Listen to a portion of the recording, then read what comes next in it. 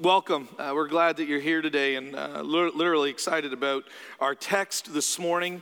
And I have always considered a privilege to share the gospel here at Sunnybrook. And you might think that's strange, but lately I've actually had an incredible opportunity to be in a number of different places and worship in a different context. And so recently I've been in Thailand, and then I was in Mexico.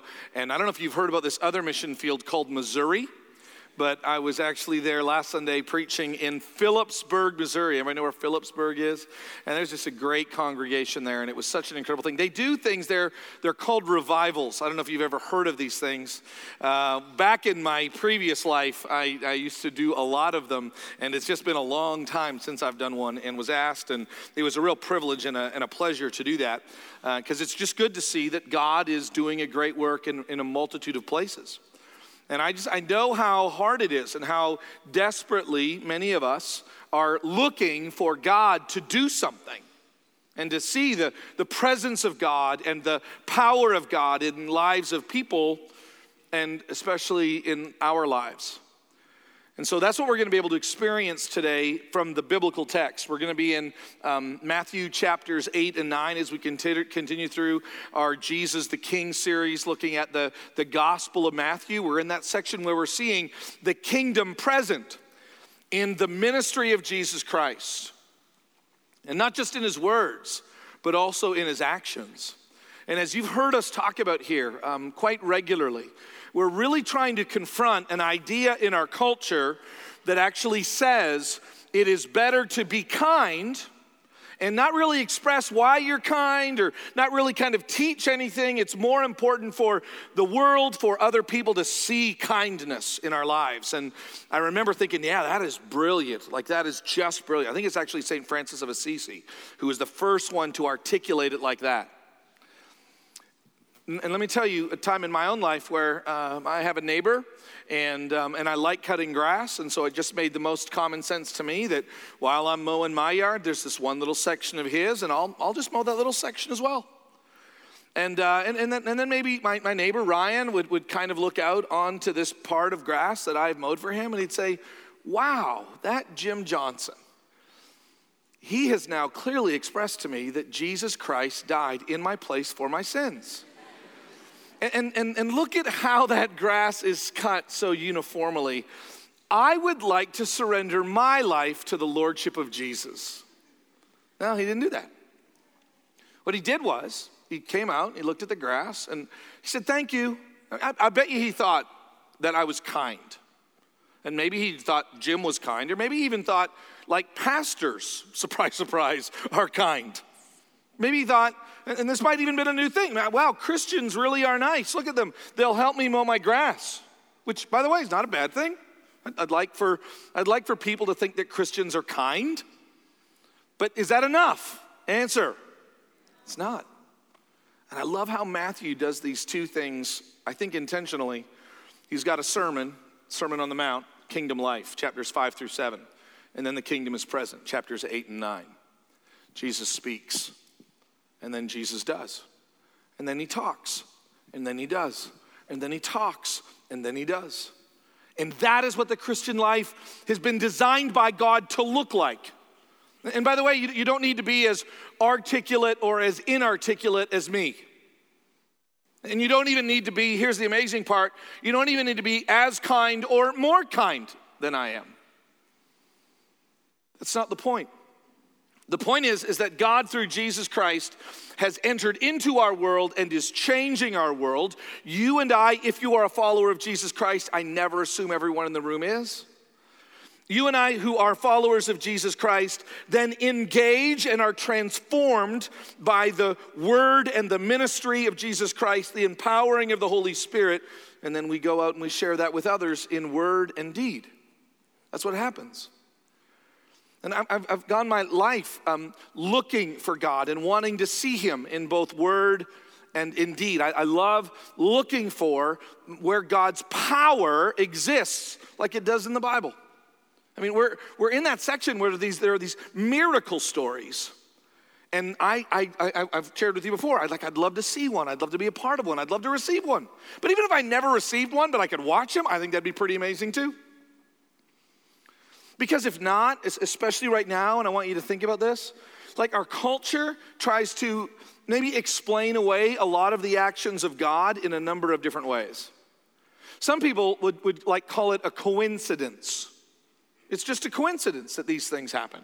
And you probably even looked at your life and said, wow, I wonder, no, it's just a coincidence. Well, I wonder if God, no, it's probably just a coincidence. Okay. Someone else wants to come along and describe what you and I experience in God through Christ. And they want to use psychological terms. And psychology, by the way, is real and helpful. I'm not here to bash psychology. And they explain like the circumstances that I have and the feelings that I have and the responses to the feelings that I have. And they've got psychological terms and expressions and descriptions of how everything is. Others maybe not look at like an individual, but they want to look at like a culture. And so it's a sociological phenomenon. So those in the room who go by the name Christian, who are followers of Jesus Christ, the reason why we act the way that we do, and the reason why we explain, the reason why we view life the way that we do is because we're all trying, the whole world is just trying to understand this crazy world that we live in. And when we name things and label them and organize them, that's a sociological phenomenon that peoples do to try to order their world. Our framework, not America, but our framework right here, Christian framework, is the Bible, is God. And that's our expression. That's our understanding. That's our experience to try to explain this crazy thing called life. But the Bible doesn't really give us, hey, you want some psychological help? Hey, would you like some sociological frameworks? No, the Bible gives us God and the Bible gives us Jesus. The Bible gives us a framework or a lens of looking at things that God came down, particularly in Jesus Christ, and is doing something, is transforming something, is acting, and the natural world and the supernatural world is actually responding to him, which is so different than you and I. You and I respond to the world around us, but Jesus, he speaks, and the world, the supernatural world, responds to him. One of my favorite sermons that just really describes this well is a sermon by the name of A Night in Persia.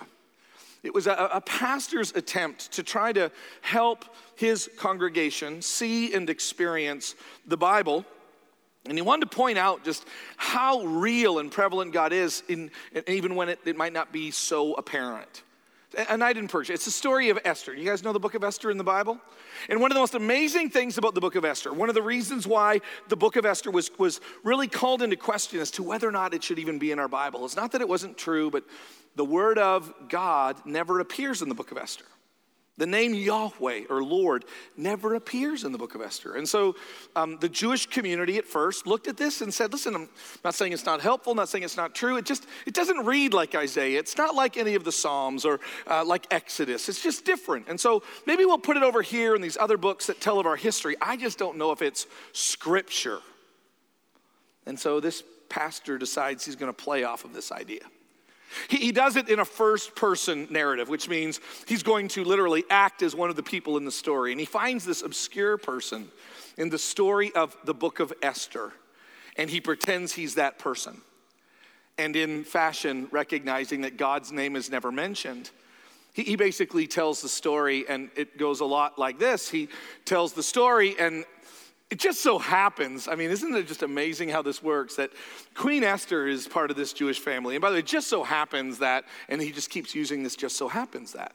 It's just amazing how all these coincidences line up. And it just so happens that there's this evil person who just really doesn't like the Jews, and he really hates, and it just so happens that he's related to Esther. And it just so happens that one night King Xerxes just can't sleep, and so it just so happens that he decides to ask somebody to read to him from the stories of his previous years of power and in reign. And it just so happens that they tell the story about Esther's relative that this one guy hates. And it just so happens that, and the story just keeps evolving and evolving and evolving. It's masterful. His closing line is this: boy, those Jews, they sure are lucky. Is that how you're going to explain it? That's how you're going to look at it? Noah really understood weather patterns. David was a marksman. He worked really hard at his craft. I don't know, true or not true. David was lucky when he threw the rock. I mean, at some point, if you look at the biblical material, this is nuts. Or this is just like Greek mythology. Or this is profoundly true. And again, nothing against psychology, nothing against sociology, nothing against trying to even understand and wondering if that's a coincidence or not a coincidence. I don't know. I think it's good for us to, by the Spirit of God, to look at all of these things. But what the Bible challenges you and I to come to grips with is, do you believe that as the Bible presents itself, like this is reality? That Jesus is who he says he is? And then do you live in light of that? And the problem is that I like to be honest, I stand conflicted sometimes. Because it's easy for me to go, it's just a coincidence. And sometimes I wonder if, like, part of my faith isn't just a psychological response, and it just does make me kind of feel better knowing I'm going to heaven and I'm not just going to die and sit in a grave. Any of you comforted by that thought? Okay, one, great. Me and Thea, you and I were the only ones, but that's the last service I asked, like, who loved Jesus, and one lady went, me, and everybody else crickets. So it's good to see there's always one in the crowd, Thea. So yes, I mean, it's true that we're comforted, but are we comforted because it's a reality, or are we making this stuff up? And in Matthew's gospel, beginning in chapter 8, this hits. This is how Matthew presents these stories of who Jesus Christ is and what Jesus Christ is all about.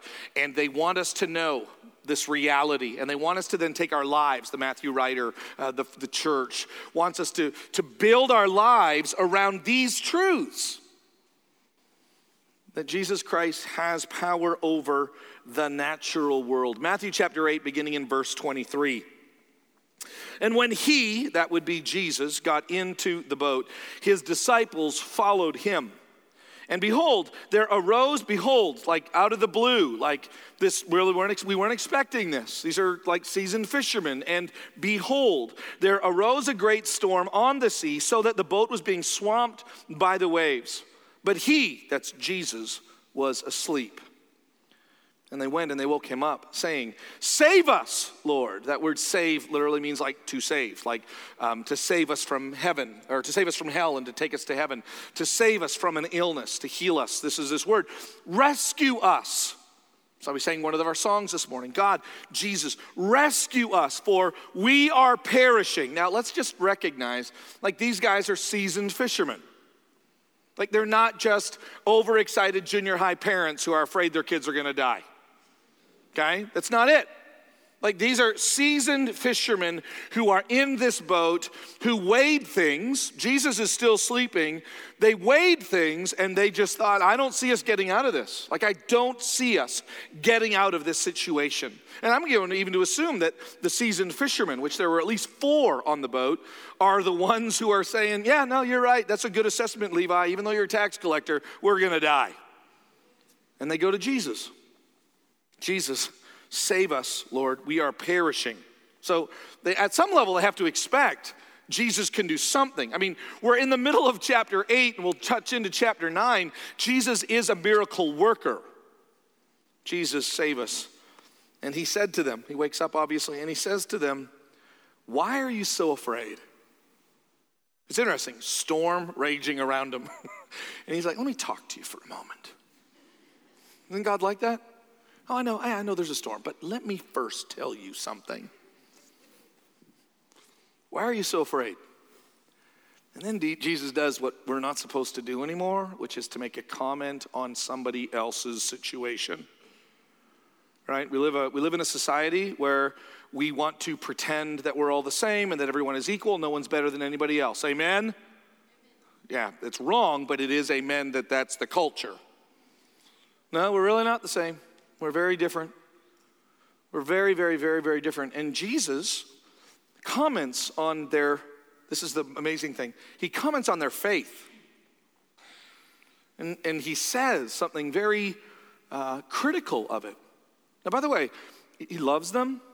He's in the process of training them.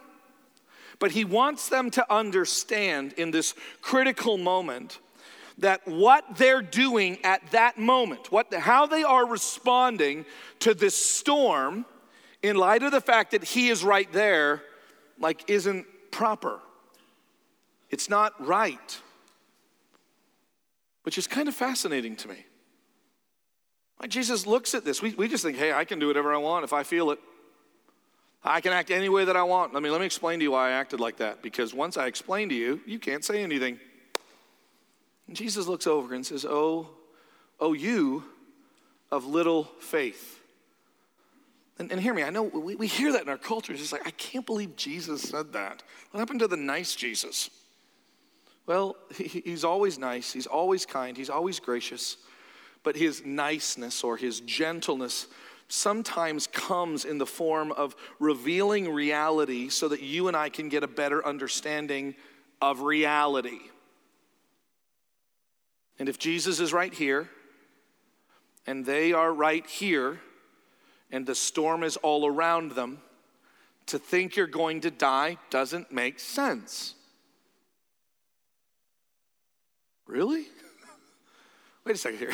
You're telling me if I'm right here and Jesus is right here and all this crazy stuff is happening around me running around like I'm going to die doesn't make sense, because that's all I know how to do. Right? How many of you know how to run in circles? Right? Scream and yell. Yeah, you got that one right. Thea and I are the only ones that love heaven. How many of you run in circles? Everybody raises their hand, right? But this is true. I mean, thank you again for the honesty. It's true. That's how I've been conditioned. My mom, particularly, taught me how to worry. Here's how we respond to situations. We think the worst things possible and we panic. That was my mom's approach to life. Right? My dad, denied everything. That was the other great response, right? So as we're walking along and we're dealing with these three narratives, Jesus here, I mean, are you guys catching the implication? Jesus here, followers of him here, craziness around, like literal, I think I'm going to die craziness. And Jesus turns and says, like how you're acting, like what you're doing, it doesn't make sense. It's small faith. And you shouldn't have small faith. Why? Why shouldn't they have small faith? Because of them? Why shouldn't they have small faith? Because of him. It's because of Jesus.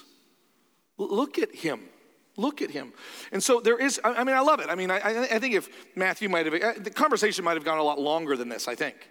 And I wouldn't be surprised if Jesus said, okay, now listen, we're just 1 year into this, so don't worry about it. Like, no, I don't need you to pack. I don't want you to pack up. I'm a terrible disciple. I need to leave now. No, suck it up. We got 2 more years before I die, okay? But I want you to remember this, Peter. Like, I want you to remember this, guys. When I am around, when my power is near you, it is much greater than the storm. Again, literal storm. I'm talking about the storms of life. That's our application. This is a literal storm, and Jesus speaks to it, and it goes, yes, sir. Think about that. That is the power of Jesus. He says to storms, stop. Again, we only know how to respond to them. Interestingly enough, my wife and I have lived, or I particularly have lived, in the 2 places in Canada where tornadoes happen. Then, when I felt like I needed to go to college, I moved to Joplin, Missouri. Then I decided to go to graduate school in Tornado Valley, Illinois. After graduating, moved back to Joplin, Missouri. And then to go, I can't do this anymore, moved to Oklahoma, right? And truly, all my wife and I know how to do is to prepare for the storm, right? And when the last one I remember, the sirens are going off, and so it's like bad. It was early in the morning. That's the last one I remember. And I just remember, we got to go to David and Denise's house, and we just got in our car, and we took off. Like, that's all we know how to do. Like, at no point did I just walk out of the, hey, Andrea, I got this. Peace be still. No. I really don't. I don't have that power. Okay, I don't have that power, but I want you to think about this. Either this is some creepy metaphor or this is actually true. And this is the Jesus we worship.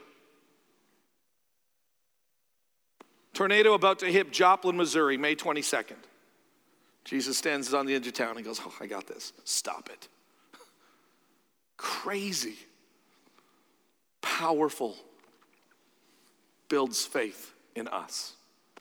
Not only does he have power over that world, but he has power in the supernatural world. Again, the one that we question, the one that we really have a hard time imagining or believing. These men, as I read this story, probably sounds more like some kind of mental illness. But I believe in a supernatural world. I believe in angels. I believe in God, right? Which, no surprise. So, I mean, Christians, oh, sure, I believe in God. I just don't believe in angels. Oh, yeah, like that's the hard one to believe in. I mean, seriously, think about it. If there is a God, everything else could be possible. Everything else could be possible. And Jesus now is going to engage the supernatural world. And when he came to the other side, this is verse 28.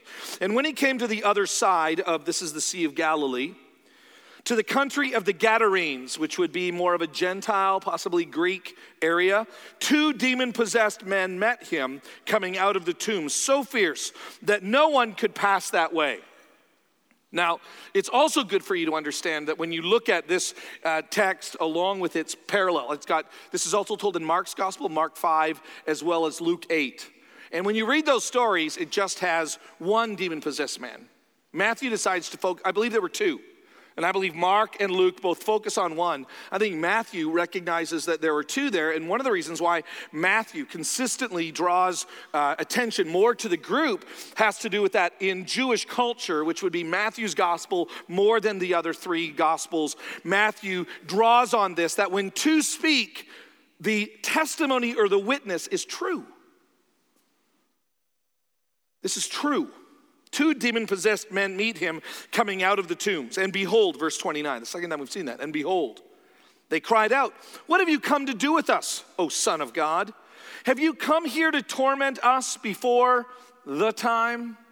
They recognize who he is, right? In humanity, the disciples almost have to wait till Jesus acts. Somehow, supernaturally, Jesus comes and they know there's something radically different about him. Have you come here to torment us before the time when you're going to set everything right, when everything in rebellion, which is the demonic world, okay? When everything is in rebellion against God, when all of a sudden God comes, his kingdom is both being established and then ultimately established, everything that is in rebellion against him is dealt with. So these demons are enjoying the fact that they are tormenting, the fact that they are tearing down, the fact that they are being destructive. They're enjoying that. They know the time will come, and Jesus comes, and the demons just ask, "Are you come here to torment us until the time?"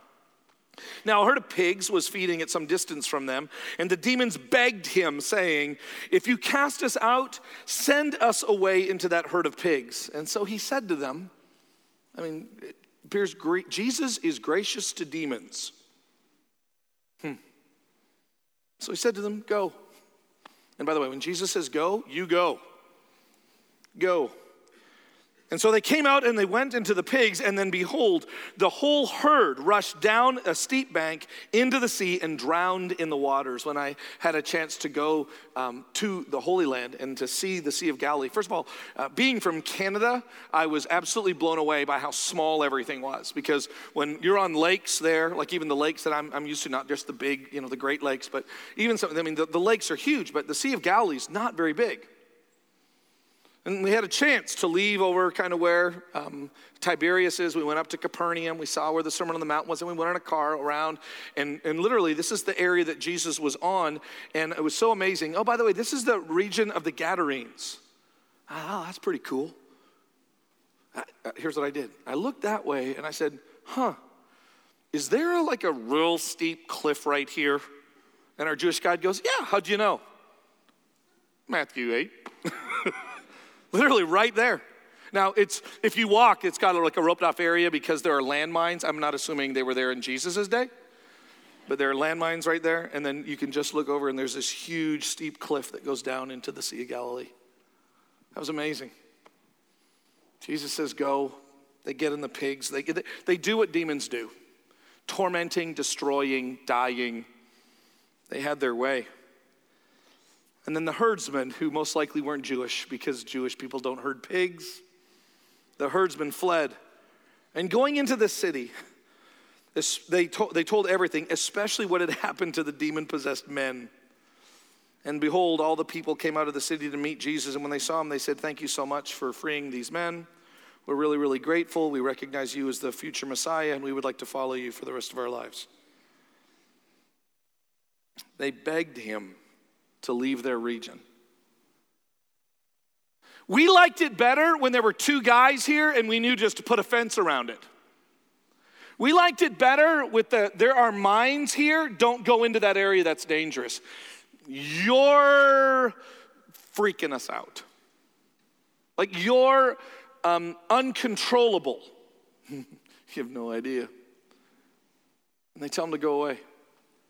How many of you are absolutely shocked when you hear from maybe a friend or somebody that you know, a professor, or you watch on the news and you hear like this very angry, we don't like Christians, we don't like Jesus, and I mean like we really don't like him. How many of you are going, what is your problem, dude? How many of you are just absolutely blown away by that, right? I just don't understand why these people are acting like this, which is kind of fascinating to me. Because recently, when I was in Thailand, I was talking to some people who were from China, and the Chinese government totally believed that Christianity is dangerous and it could undo their nation. I said, you got to come to America. They think it's nothing over there. Like if you come to America, it's like, oh yeah, no, you don't understand. If you just give them some money and tell them God did it, and if you just kind of, give them some activities to kind of keep themselves busy, these Christians are totally controllable. The Bible actually isn't that shocked at all when people rise up in anger and when people tell Jesus to go away. That's actually like a normal response. There are two normal responses to Jesus. Get out of here. You are dangerous and you are you are a problem to society.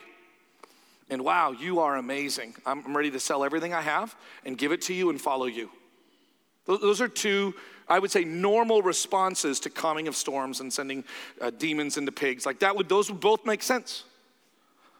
But you know what? I think I might try to go to church 5 weeks in a row. You know what? I think I might do? I might try to become a nicer person. Mow my friend's yard, get a WWJD bracelet. Like that response? That response doesn't make sense in light of Matthew 8 and 9, does it? Like I really do. I'm beginning. I didn't for a long time. For a long time, I would watch the news or I would talk with people and I just literally go, I have no idea what your problem is. And I realized, I think one of the reasons why I have no idea is I'm being domesticated by my culture. I'm the one that maybe believes more than I realize that it is a psychological or sociological phenomenon. Man, maybe this is just a coincidence. Well, no, that can't. I mean, everybody know what I'm talking about?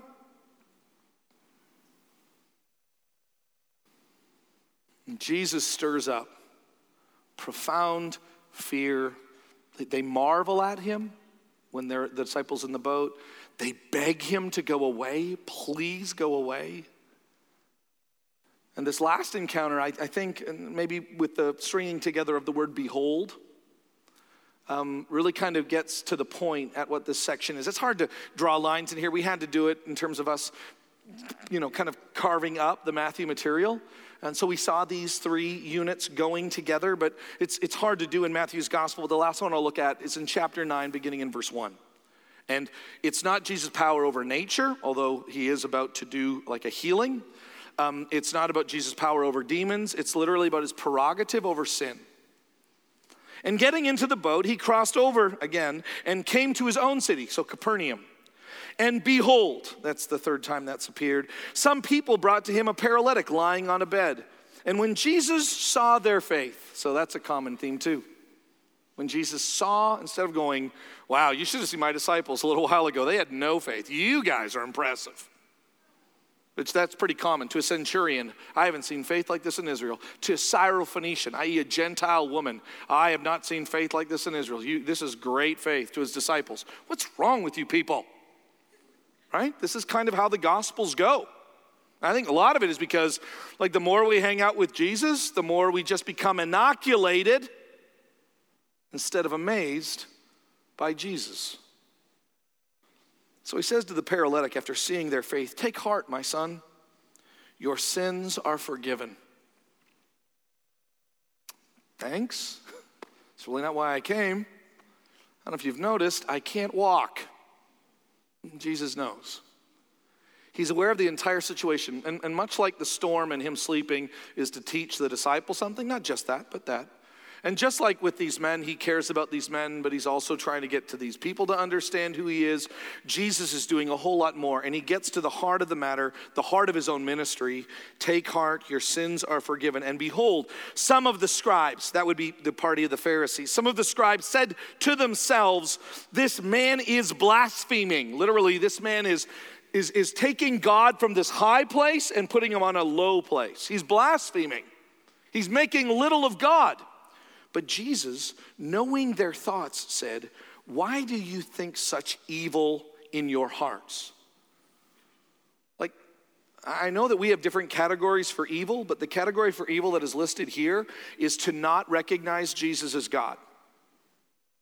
When Jesus is doing work, when Jesus is doing miraculous, and to not recognize that as God, to not recognize that as divine, like, that's evil. Jesus sees the evil in their hearts, the fact that they will not recognize who he is. Why do you think such evil in your hearts? And then I love this. For which is easier to say, your sins are forgiven, or by the way, telling a storm to stop, or by the way, telling demons to come out? Like, which is easier? Those things, or to say, rise and walk? Answer, it is always easier to say stuff that cannot be measured. Always easier. To prove, to verify. And so he says, verse 6, "But that you may know that the Son of Man has authority on earth to forgive sins." He said to the paralytic, "Rise, pick up your bed and go home." This is a story that in Mark and in Luke is where they tear apart the ceiling and they lower him down. It's the same story. Jesus is amazed at their faith. He really gets at the point. I don't know if he did this, but hey, watch this. Talking to his disciples, watch this. These religious people who think they know who God is, I'm going to make them really upset by exposing the fact that I am him, that I am God, that God the Father and I are one. They won't be able to handle this. So the man arises and he goes home, and when the crowd saw it, they were afraid. It's interesting. We got marveling, we've got begging, and we've got fear. Why? Because when you're able to say these things and then do these things, again, like, I have no idea how to handle you. I have no idea what to do with you. It's a little bit like, I think I want to follow you. I think I see how that's going to work, but I don't know where that's going to go. And I like things that are much more simple, and I'm able to organize them, right? How many of you like things like in their place? And you want to know like where you're going and what is going to happen.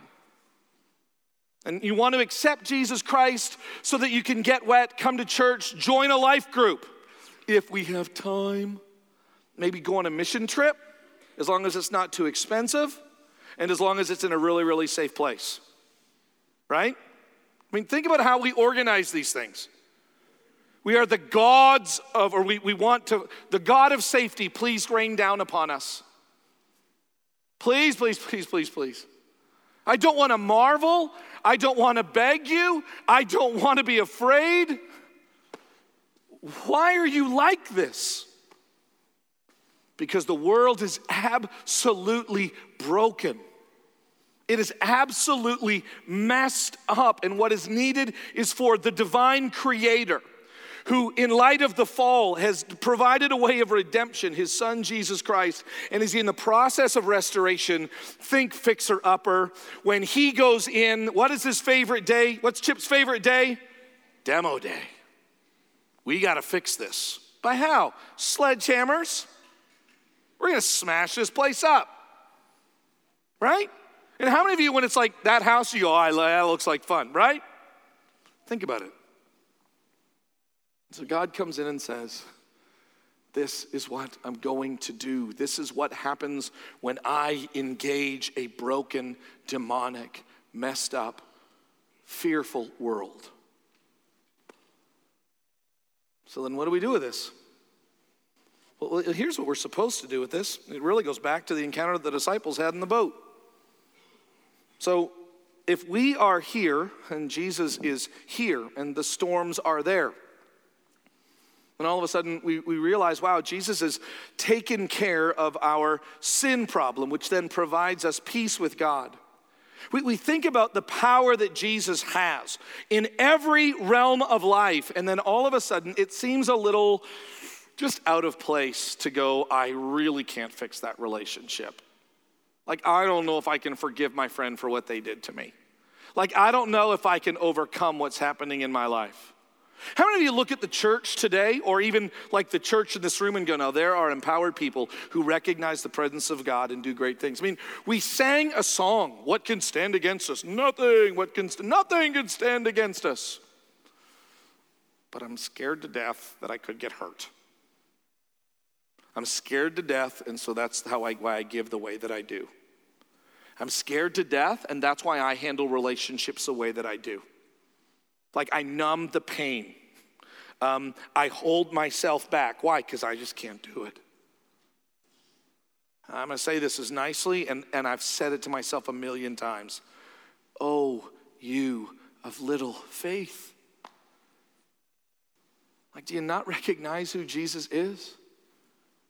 Do you not see him in his fullness and his splendor? Do you not know that he has died?